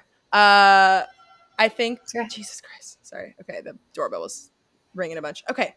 My total sidebar, I feel like Katie could have easily been like, could have unleashed these stories on Matt's season if the narrative of her and Matt was going differently. Like, so for instance, we're on Matt's season. Right. This is an alternate timeline. All right. Diving in real quick. We're on Matt's season. Katie and Matt hit it off and they are doing better together. And then from there on, she tells him the dead dad PTC of my dad has died, la la la, like that changed me, all this. That's the first emotional story she tells to carry her past her one-on-one and through the next stuff. She maybe unloads a little more other things about it. And then we get, because we have to meet the mom, we have to meet the family after we hear about that, right? So we meet the family, we go to Fantasy Suites. Fantasy Suites, she tells Matt James this story that she told the men here. She tells Matt James that story. She says, this is why I talk so much about sex. She gets to call back to her OG, opening her limo exit. She goes, this is what happens, all that. Essentially the same exact same phrasing she said to the men. She could say it to Matt, just like that. Matt has no choice almost but to keep her to the top two. But then most likely, because it's still somewhat of a timeline, probably picks Rachel or whoever else, picks someone else. Heartbreak edit hardcore for Katie. Katie's still the fucking Bachelorette. I'm just saying, she really was like set up either way, I think, to win, to be the Bachelorette. And I think that everybody being like, it doesn't make sense. She got cut at 11. No, whatever. I'm like, yeah, but the producers made their decision. Like, I think that this display from Katie makes me so sure that she was cast on that for that purpose. So anyway, Katie would have been Bachelorette anyway. Michelle is just our bonus because Michelle is fucking awesome, and they probably didn't expect that, but who knows? That's that. We're at the, after she shares, it cuts to commercial, and then they come back, and this is when Michael starts telling us, the audience, about his wife, Laura, who passed away from breast cancer, and she was diagnosed in 2016, the 7 months after the son was born. He also says that he's the only, she's the only woman he's ever said "I love you" to. I don't know. I love stories like this, or he told that to Katie, but either way, that's what that was. But this experience, he told me, this is actually, or he told me, he told me via the television. Okay. So he tells so he says that he has been like the being here means like this is literally the best way you could say something like this after having a dead wife being and then going on a show like this. He says he goes he was here, he was with her forever, like from 2003 he met her in college, only girl to say I love you to her. He said that was it. Like that was it. So they were together for 16 years. So at that point, he's like, you know what? He goes, I see this as an experience to find a new love and get my life back on track or not my back on track, but like get this opportunity that I wouldn't have let myself have in real life. And that actually makes so much sense to me. Like genuinely, like him being like, fuck it, my wife died, like who cares, like I'm gonna just go on this show because they want me, I guess someone's nominating me, cool, I guess I'll do it, why not, I've never done anything for myself since my kid's been alive, like, you know, I love that idea for him. And what he says to Katie later about how he's like, I was nervous and feeling guilty about my son, like thinking that it's selfish of me to leave, but he says that he's like, no, my son deserves to have a happy father, and this is something that would make me happy. And he has family that can take care of the kid. It's like 6 weeks. It's barely that long. It's fine. But love anyway, him. Love Michael, that being said. But he's telling that to the men. And this is another moment where I liked Mikey because he was like, he was talking about it and he's kind of choking up. And Mikey goes, take your time, man. And it was just like, the bros. The show, I'm going to specify by saying the show makes me feel like Mikey is he means well. He really, like, even if he has like problematic opinions or like, wow, you know, whatever, and things unrelated to his virginity, like other things, like whatever, he is not doing it out of malice. He genuinely thinks that he is caring about people and helping people with his business. Yeah, and that's I'm not making wonderful excuses. But it also almost gives me more. It actually gives me I know. And it actually gives me more reason to believe that the ninth house of his chart, aka also we were just talking about in the ninth house, but we're talking about it again in a different way of the belief systems that we hold, religion falling here. It really would make sense that he has a ninth house Libra in that the way you said it, because he's like, yeah, I mean, he's just kind of going along with the problematic shit despite him personally meaning well. That's very like Libra airy bullshit of like, you know, I'm just gonna like do what my parent, like I'm just gonna do what they say, but like I also know that I'm not a shitty person and I'm not gonna whatever, but also he posts about women being pure, so it's like weird, but also that stuff is just laced in horrible toxic virginity bullshit. It's just anyway. But the show itself, as you said, the show is portraying Mikey like a genuinely decent dude, which makes sense because they want the Christian Trump supporter to be that guy.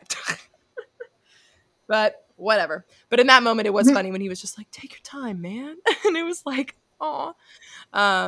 Also, it's so funny. Mikey is someone that makes me feel like he's younger than he is. Yeah, wouldn't have guessed that. All right, but then we're on the night portion of Katie's date, and it's just like, it's mostly just when the Thomas mess starts. Because otherwise, it's like one conversation with Justin, and then Connor, when he tells Katie, I just want to bring my whole self and be genuine and honest and all that bullshit, and he gets a kiss, and I'm just like, and then he ends up getting the fucking date rose. I was so mad. So mad. I was like, Katie, you're falling for it. Infuriated when Connor got this group date rose, like, because she starts going through like all the names and doing that stupid thing that they always do. And I don't know why, but I liked it when Tayshia did it. Hate it when Matt did it. Also hate it when Katie does it. It is like, let's say everyone's highlights. Like, don't like that. It's definitely a new thing the show is taking on and telling them to do. To like build suspense, I'm sure. Well, how about this? Maybe Tayshia was the one who did it first, and they kind of were like, "Oh, nice, keep doing that." And then they told Matt to do it, and then they told so that everyone. I think that's something we're gonna see forever and ever now. Yeah, I hate it too because it does exactly what it's supposed to do, which is drum up the competition, suspense, drama. And then, of course, and all the men get to hear the lead's supposed front runners. What amplifies drama more than that? But it just, I remember like when she said Connor's name first, because like he was the first one she mentioned, and I was like, if he gets this rose, I'm going to lose it. And when he did, all I was thinking was like, yep, Katie, dude, like, are you good? Like, are you okay? Are you okay? And we know that I'm a little cold, and we know that I'm a little hard, and like when someone's crying and I think that they're being slightly dramatic, like I definitely recoil a little bit, but that's just me. And I feel like I don't know how anybody fell for Connor's bullshit, viewers and Katie alike, because Katie was there in person. If I could see it was shit through my TV, how did she not see it was shit when he was in front of her? But like, what? I'm shook. I expected better of her. I think it's either one of those moments of choice or being, I did too, but I also think that she's getting conned by Greg too. Like, I genuinely think that all these, again, these nice, mediocre white boys who show fake growth and they women are like, oh my god, yes, like that's why these people are thirsting after these two men specifically, and it's such a bummer.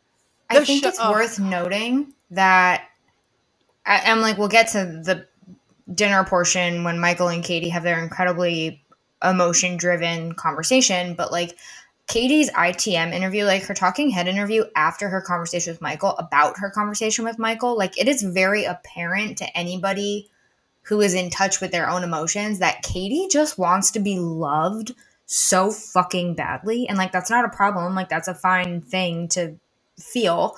But it's like very, very apparent that she wants to be loved so bad. So I feel like it's making her more susceptible to these men who are like playing the game, who are like actually manipulating the situations. Like, I think that she's just being not trusting enough in some regards and then like too trusting in others.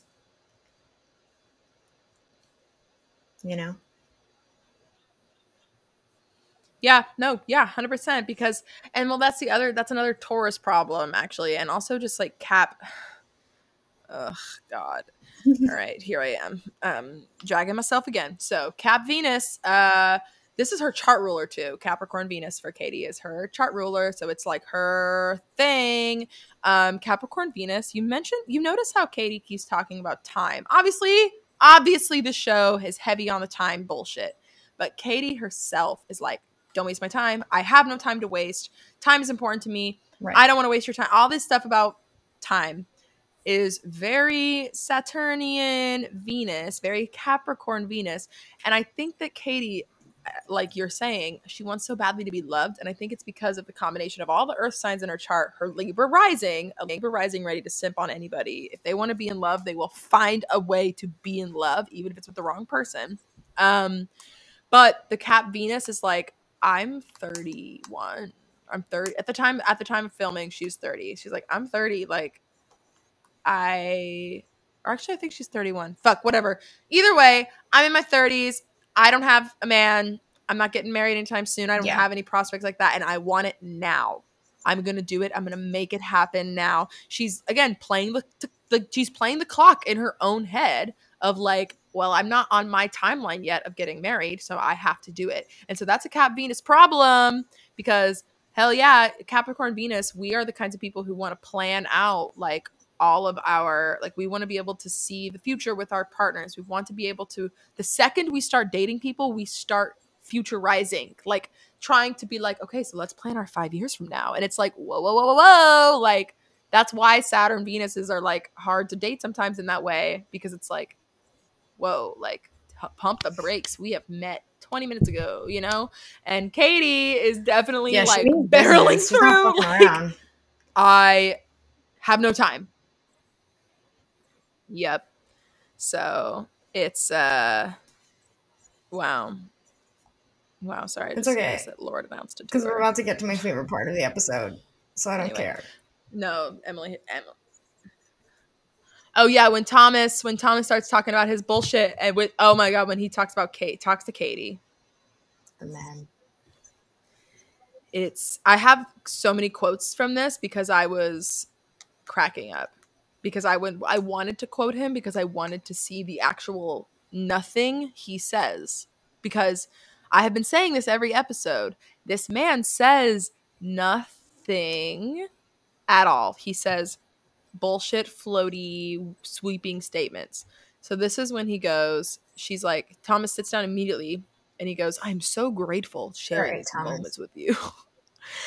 And she says, well, I want you to like share your red flags. Like, since you mentioned there was a list, like, would you share those with me or whatever?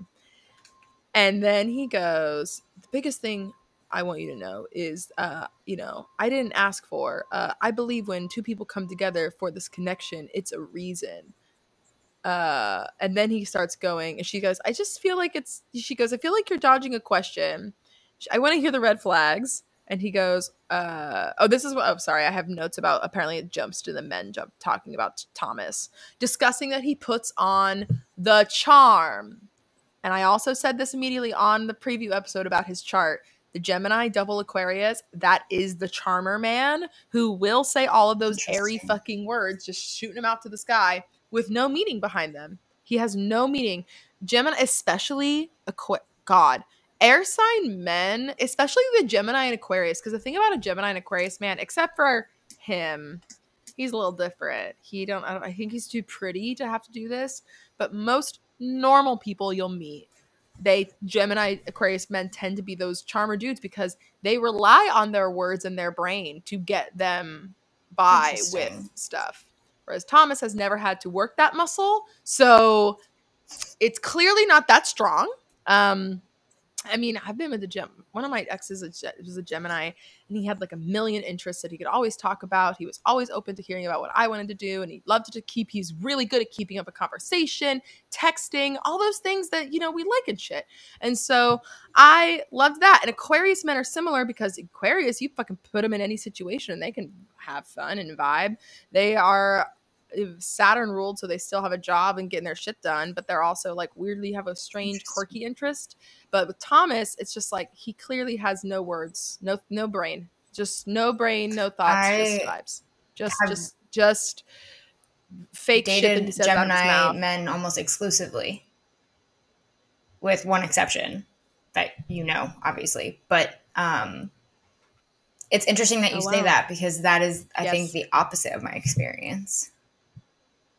So now I'm curious about the rest of their charts because I dated a Gemini guy that when I confronted him with, so did you cheat on me? He stood there like, duh.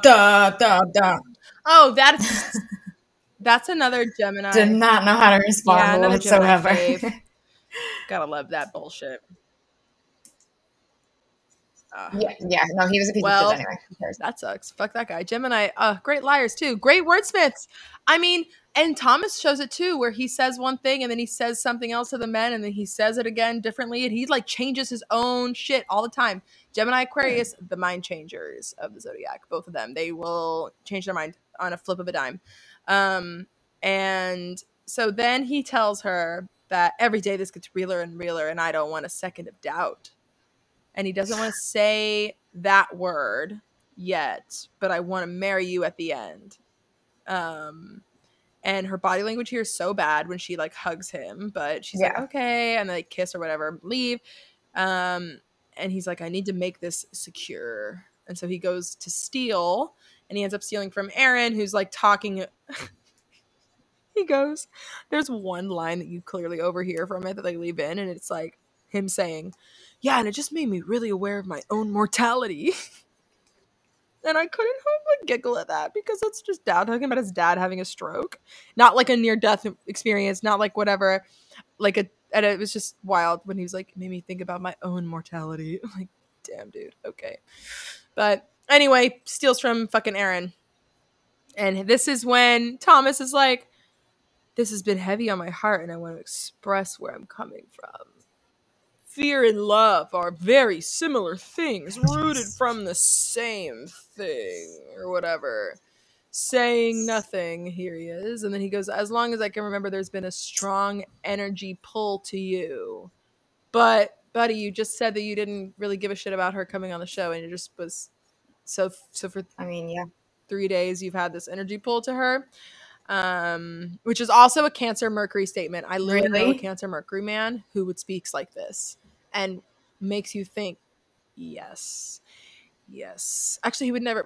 It's my mom's like not really boyfriend anymore. They're like exes, I think. But he's a Cancer sun though. But he's a Cancer Mercury, and watching him try to get a thought out in a way that isn't like in a million circles first. Like Cancer Mercury sometimes is someone that I look at. I'm like, please get to the point. Like, stop with your like, well, it's just this feeling of man, and you're like, okay, great. And this is exactly what I wanted to yell at Thomas this whole time. I'm like, okay, I'm shut a up. firm I don't believer care. in, like the way to communicate boring. is be brief, be bright, be gone. Wow, look at you. Just say what you have to say and on it, direct. Let that be that. Yep. And then she says, you're so passionate about your feelings that I can tell. I'm just really happy you're here. And then they kiss. And this is where I'm like, Katie, what are you doing? What are you doing? Excuse me. Are you well? Katie, no. So, whatever. But are you well? No, she's not. And then he goes in and just like lies bullshit to the men. Just poops out of his mouth. He's just like, he tells the men that I had to steal. He lies because he was trying to make a reason as to why he had to go steal. He goes, I had to steal because I had to tell her something really important. Oh, well, what did you tell her? Oh, well, I told her I'm falling in love with her. And then all the men are like, what the fuck? You already did that? Like, clocking bullshit. But then this is when she comes in and cuts all that off. And we get the rose handout to Connor B. And she mentions, this is what I was annoyed. This is why this section annoyed me, because she mentions David and Hunter. And we didn't even get their conversations in the edit. We didn't even get to see her talking to David. Like, and I guess Hunter's, you could have assumed Hunter's was from the earlier portion of the date, but David, she straight up said, David, she goes, thank you for sharing that this process makes you uncomfortable. I'm really glad you're here and sticking by through it. I'm like, so if David doesn't like this process hater, he wasn't getting air for being the process hater. That's so funny to me. But whatever, she gives a rose to Connor B, and then she leaves, and then the men continue to be annoyed at Thomas and Aaron is such an annoying Virgo to me because he is so picky and also just so rude. Like, he's like, this man's repulsive. I mean, hey, I agree that Thomas sucks, but he's like, I find it disgusting and it's repulsive. It's like such a Virgo insult of like, he's dirty and just gross and I just hate being around him. Don't talk to me, bro. Don't even look at me. Don't be near me. No, I know. And like, I saw an interesting take about like the way that the men reacted to Carl and then the way that the men reacted to Thomas. And it's like all of the issues we had with how the women were treating each other last season. Like, there needs to be some kind of like rollover, because I get, defending the queen's honor and like whatever the fuck else you want to do. But at the same time, like, there's no need to be mean. There's no need to be malicious. If you have an argument, you don't need to resort to insults. Bottom line, period. If you have a reason to not like them, yeah. Yeah. I actually feel like they did this on purpose too, that they wanted to give Katie men that would be sassy like this, or at least stoke the drama, so that they could have that moment of like, oh, look, ha ha ha, see how it's just like this, Katie, like every time. But whatever. And this date ends. I'm over it. Thomas is like, I'm here to find a wife. And Aaron goes, this morning you were here for a platform. That I did love. Aaron has a few good lines. Okay. He's annoying though. I'd stand by the fact that he's a picky little bitch, and he probably eats. Aaron gives me the energy of someone who like only eats like 5 things, and one of them is chicken fingers and French fries. I don't agree, but I see it. You know what I mean? I see what you're saying. That energy of like, it's disgusting. Yeah. He's not white, so he has more potential to probably be less of a picky eater. But something about him gives me picky eater energy. Maybe he's just because he's a Virgo. But whatever. Oh, and then he says that Thomas is a Cancer in this house, and I cracked up because I was like, astrology? Cancer? What? No, not a Cancer, son. Got it. We had almost two almost astrology moments in this episode. This was one of the women called another woman a Cancer, and it was like a big deal that she specifically used the word Cancer. And I don't remember. I remember. Oh my God. I think that it was about Corinne. I think maybe it was. I think it was someone referencing Corinne, maybe, or because I feel like I hear Corinne being like, and they think I'm a Cancer. Yeah, I vaguely remember that. Ew, like I'm gonna go nap. And really, I feel like I remember her too. But yeah, that was not the first time that's been uttered, and I love that it just keeps, coming around. Okay, and we have Michael's date, which is like a literal breath of fresh, sweet air compared to all this bullshit. I love him too. And they just like drive dune buggies around in the desert. And, she flips her dune buggy a la Matt James, but without him in it before the date. And he's kind of smart in the first half. He does the like classic Bachelor thing where he like, oh, I can only tell you half of this. Like, I can't tell you the full thing until we're sitting at dinner. So he like hints around. Oh, yeah. Well, I would also rather have that conversation sitting face to face rather than like if we were going hiking or something. Like, I'm not going to talk to you about something serious while we're hiking. If I can just like look at you across the table, right? Like, exactly. It's more intimate. But he says a lot of really good lines here, though, where he talks about how he deserves to be the happiest dad. Like I mentioned earlier, this is more like a pause to work on me and find what I need. He says, I'm experiencing life all over again, like brand new, which is so precious because, like this man has never really dated. Like he's never had these experiences. It's precious. And then he says, people say this ends at an engagement, but no, it begins with an engagement. And she's like shook. She's like, oh my God. Wow. But that's it though, is that she's made it abundantly clear that like this ends in an engagement. Like if you're not ready to be engaged, do not be here, whatever. And this is like with Hunter, like this is a man who most definitely is ready to be married because they were married prior and did not leave the marriages because they were not prepared to be married. Like Hunter had his business or whatever, but he looks back and he's like, I could have saved that marriage. Exactly. And like, I wish I did save whatever it is, So as someone who, do you not feel like more comfortable when you and your partner are on the exact same page? Like, of course you do. Of course you do. So him sitting there, right, and him sitting there in him point blank period saying like this, he is saying all of the right things because this is an established man, which is what we were saying in the Meet the Men episode. It's like, where are the men? And it's like, we've found the men. We've found the men.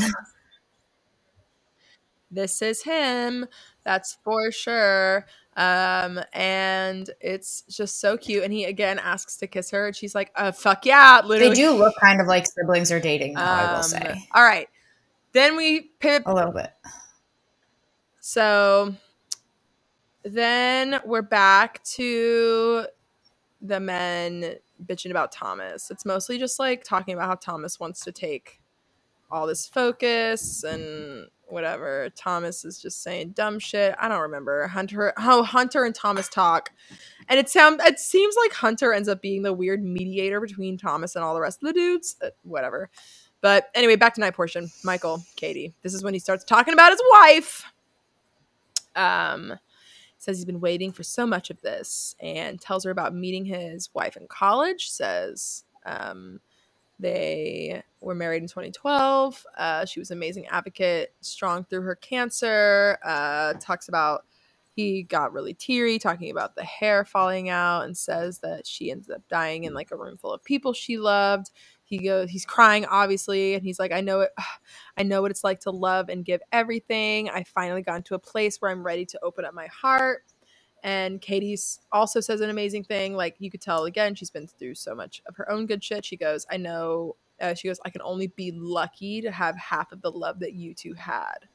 Referencing his wife. But his response was everything, so though. She says that she in her. No, him says, letting her know that like their love could be different, like unique, but like not equal. Oh, but, like, yeah, the unique, just as grand. Like there's no reason why he can't have. And I think that is my what's interesting is before Katie said like I'm not insecure about this, my very first thought was like it takes an incredibly secure person to very legitimately fall in completely into a relationship where someone's partner has died. Like ex is different.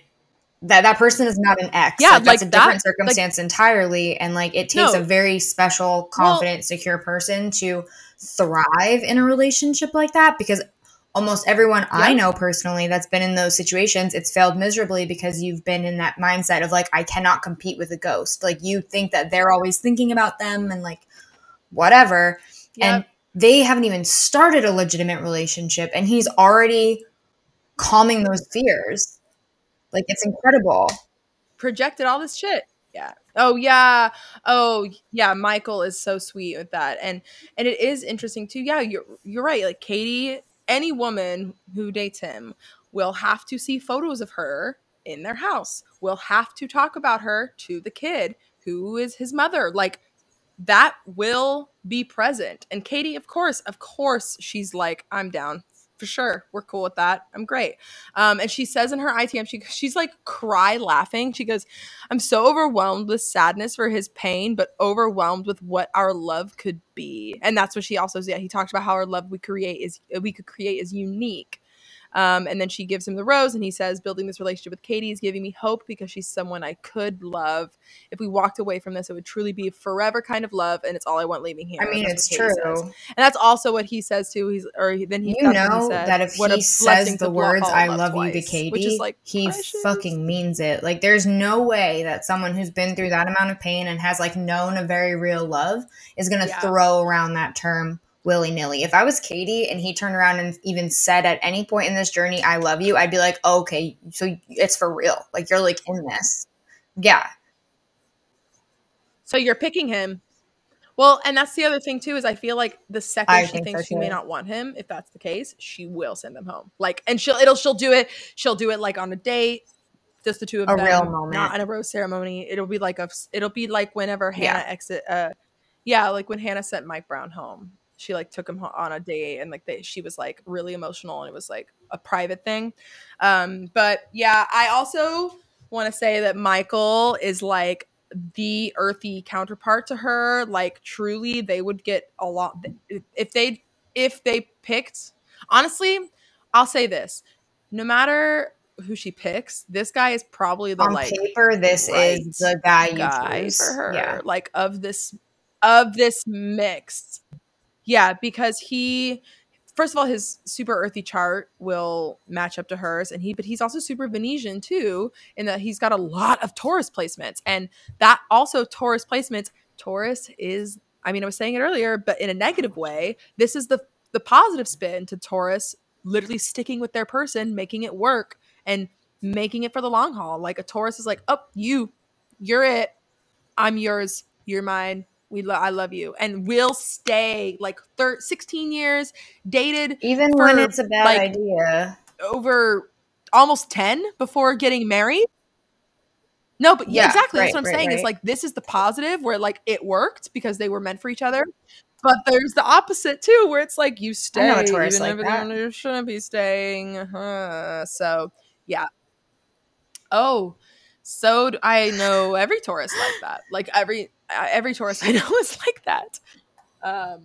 And so yeah, it is quite a struggle with the Taurus people. So he got the positive end though, where not positive because she is no longer with us, but positive in that, they got a beautiful love story, a child that he loves, and he is now getting to do this. So anyway, love Michael. He got the rose. Hope he sticks around. Top 4 material. Peak for sure.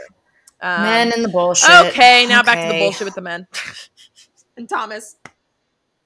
Yeah, it's just like Aaron. Aaron is such a fucking Virgo, though, again, where I keep noting it in the thing. I'm like, such a Virgo. Carl, he says, Carl was just dumb. Thomas, even though I don't like him, I'll admit he's a little smart, which is funny because I don't think Thomas is smart at all. Thomas is just a better manipulator than Carl. Carl was a loud manipulator, which is funny, too, because they're talking about opposites. Because Carl is a Sagittarius. Carl's a Sagittarius, and and Thomas is a Gemini. And the Gemini is the better liar because he's a little shiftier, whereas Sagittarius is very point blank about themselves. Like, all right, fuck, I'm going to be chaotic and punch the air. And he told everybody everything immediately. Like, he told the truth when he went to go talk to Katie, and it got him in trouble. But Thomas came out and was like, I told her I loved her, or I'm falling in love with her. And then this is when he says that didn't happen. And they're all like, oh, if you lie about small stuff, then what else are you lying about? And all the men are waiting on this date card. And this is when Hunter is like, well, we might as well address this now. And he apparently, he says he's apparently talked to a lot of the guys. And now he's saying everyone thinks Thomas is fraud. And that he acts like he's on a campaign, like you want to be the Bachelor or something. And then this is when they all start being like, well, bro, have you ever considered it? And Thomas is like, I would never do anything to hurt you, so I'm sorry it felt that way. And then they're all like, well, we just feel manipulated, man. Literally. And Thomas is like, I appreciate you for being honest. And I felt like I've always been I feel like I have to always have all those smiles because, I'm just that dude or what. It was something vague about like that bullshit of like, I just have to smile because I have to be that guy. And you're like, okay, no, you don't. No one asked you, buddy. And then they all continue to ask like, have you been do you want to be the Bachelor? And then he's a fucking idiot. And he goes, I can't be disingenuous, which is not the right. Disingenuous, but he said disingenuous to you guys, which is also kind of the Cancer Mercury of it all, where it's like, you guys are my bros and my family, so I have to be legit with you.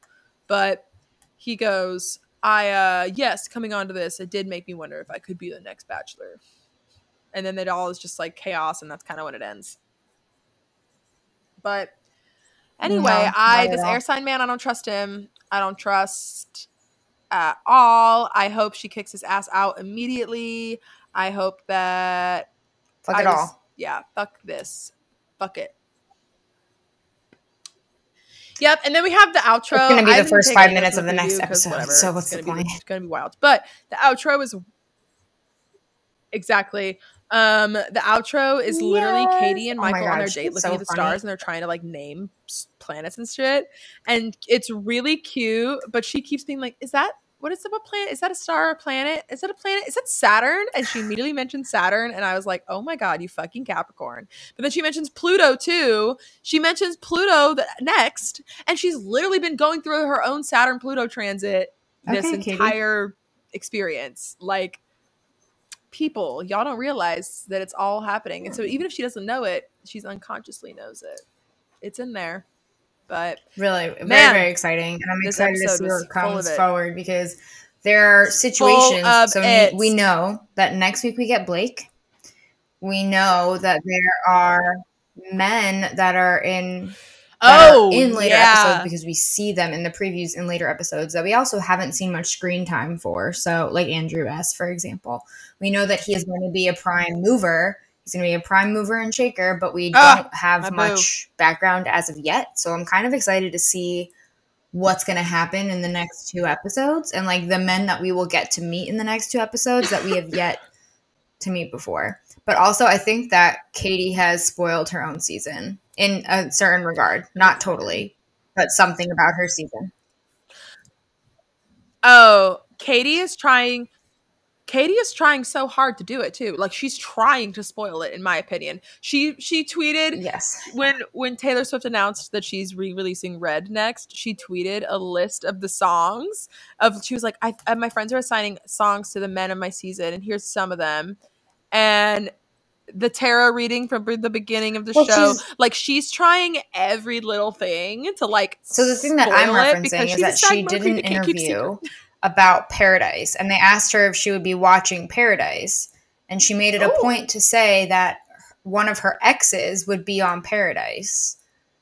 But like the way that she spoke about it, it didn't seem like one of these men. Obviously, she's not talking about the season because a bunch of these men are her exes. You know what I mean? But and then we get the preview for this upcoming episode in which we get introduced to Blake, where you hear Katie say, someone from my past has reached out to me. So I genuinely wonder if Katie and Blake have at any point had some kind of relationship or fling. And then she's now telling us unintentionally, she mentioned it in the interview, that Blake will be on Paradise. So Blake's obviously not going to win. I know. I don't know. I'm just saying a theory because that's Canada. Because it's not like any of her like unnamed or unknown exes would make an appearance on Paradise. She's not that popular of a bachelorette. You know what I mean? Like she's not like Demi and Christian. Like that's not going to be a thing that happens. It's obviously not Matt James because he's with Rachel. So I wonder. Yeah, good point. Wow. Well, I'm fascinated, but also spoiler on that. But I bet she probably thought that's like kind of vague. Just like, but then didn't think that they would include the clip of her saying the word "someone from." Granted, I don't know. This is all speculation based on that preview, so maybe I'm totally wrong.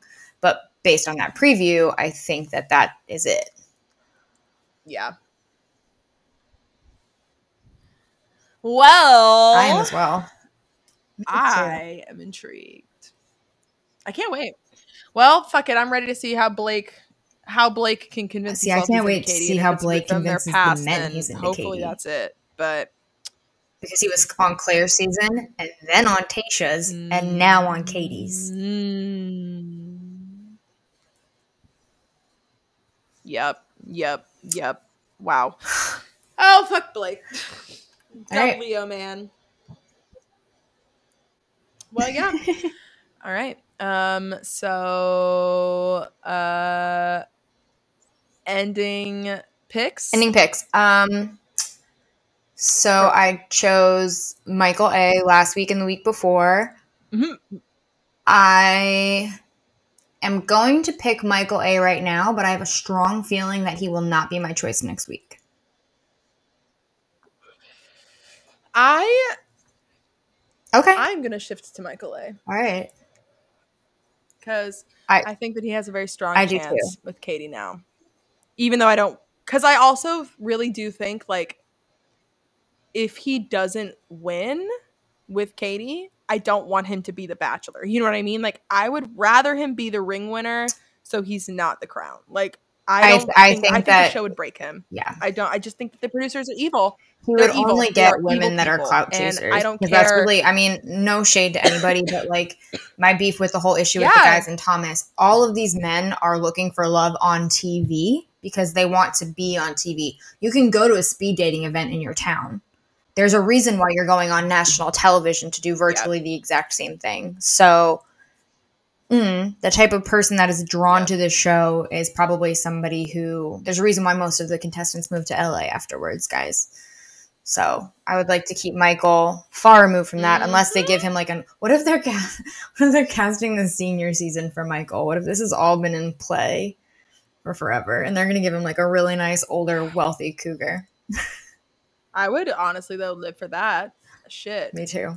Give it to me, but not... I just don't want him to be broken. No, I would agree love for with him to find a nice woman after the franchise. Whatever. But, all right, Michael, love you. We love you so much. You're the best. Go buy his merch, L4 Project online. You beat me to it. It's really cute. Yeah, Jess is really cute. Got really cute. A mug and a tank top, and they actually look legit. Like it's not like just a logo on a shirt or a mug. Like it's designed. Things. No, it's actually really cute. If you have a chance, check out the shop. I'll link that below. There's a ton of options for actually a ton of different causes. They partnered up with more than just like the mug I bought. Proceeds are going to the Boys and Girls Club, and like things like that. So. It's Michael. Plus, there are tabs on it that talk about like there's a tab that says like a story of a girl, and it's like the story of Laura. So it's super legit. It's really cute. There's nothing wrong with giving back, obviously, and like if you want to support Michael in ways other than just watching him on the show because he's an angel of a human, go to the L4 Project. I'll make sure to put the link in all of the notes everywhere, so you guys can go buy some cute ass stuff for summer and support a good cause. Yeah. and exactly support a good cause, a good person, and his kid, literally. So, I mean, not really his kid, but well, yeah, it feels good for him. Also, because he sent Jess is fangirling. I love him, guys, for real. Well, because do you want to tell them why? No, because I want to playing chess, not checkers, baby. You are so smart. Well, all right, everybody, follow us. I think I have an idea for a meme based on Justin's faces, many faces. So I think I'm gonna finally make a fucking meme. Yay. Sorry, y'all. I just like nothing super like memeable has happened so far. Just like I'm not inspired. Also, like whatever. I'm not a meme farm. We're a podcast. Not a meme farm. Exactly. We're an audio content. I love. Come listen to us on our episodes. That's where the good shit is, and that's where I talk about real shit. And also, it's like way easier to talk about like nuanced things. Also, like, on a podcast. If you like listening to the audio, go check out the YouTube. Yes, please. And if you like listening to the YouTube, go rate us on Apple Podcasts or spot. You know, just go do it. Click even buttons. Though you're not listening to Start us. clicking things. Just following us does nothing.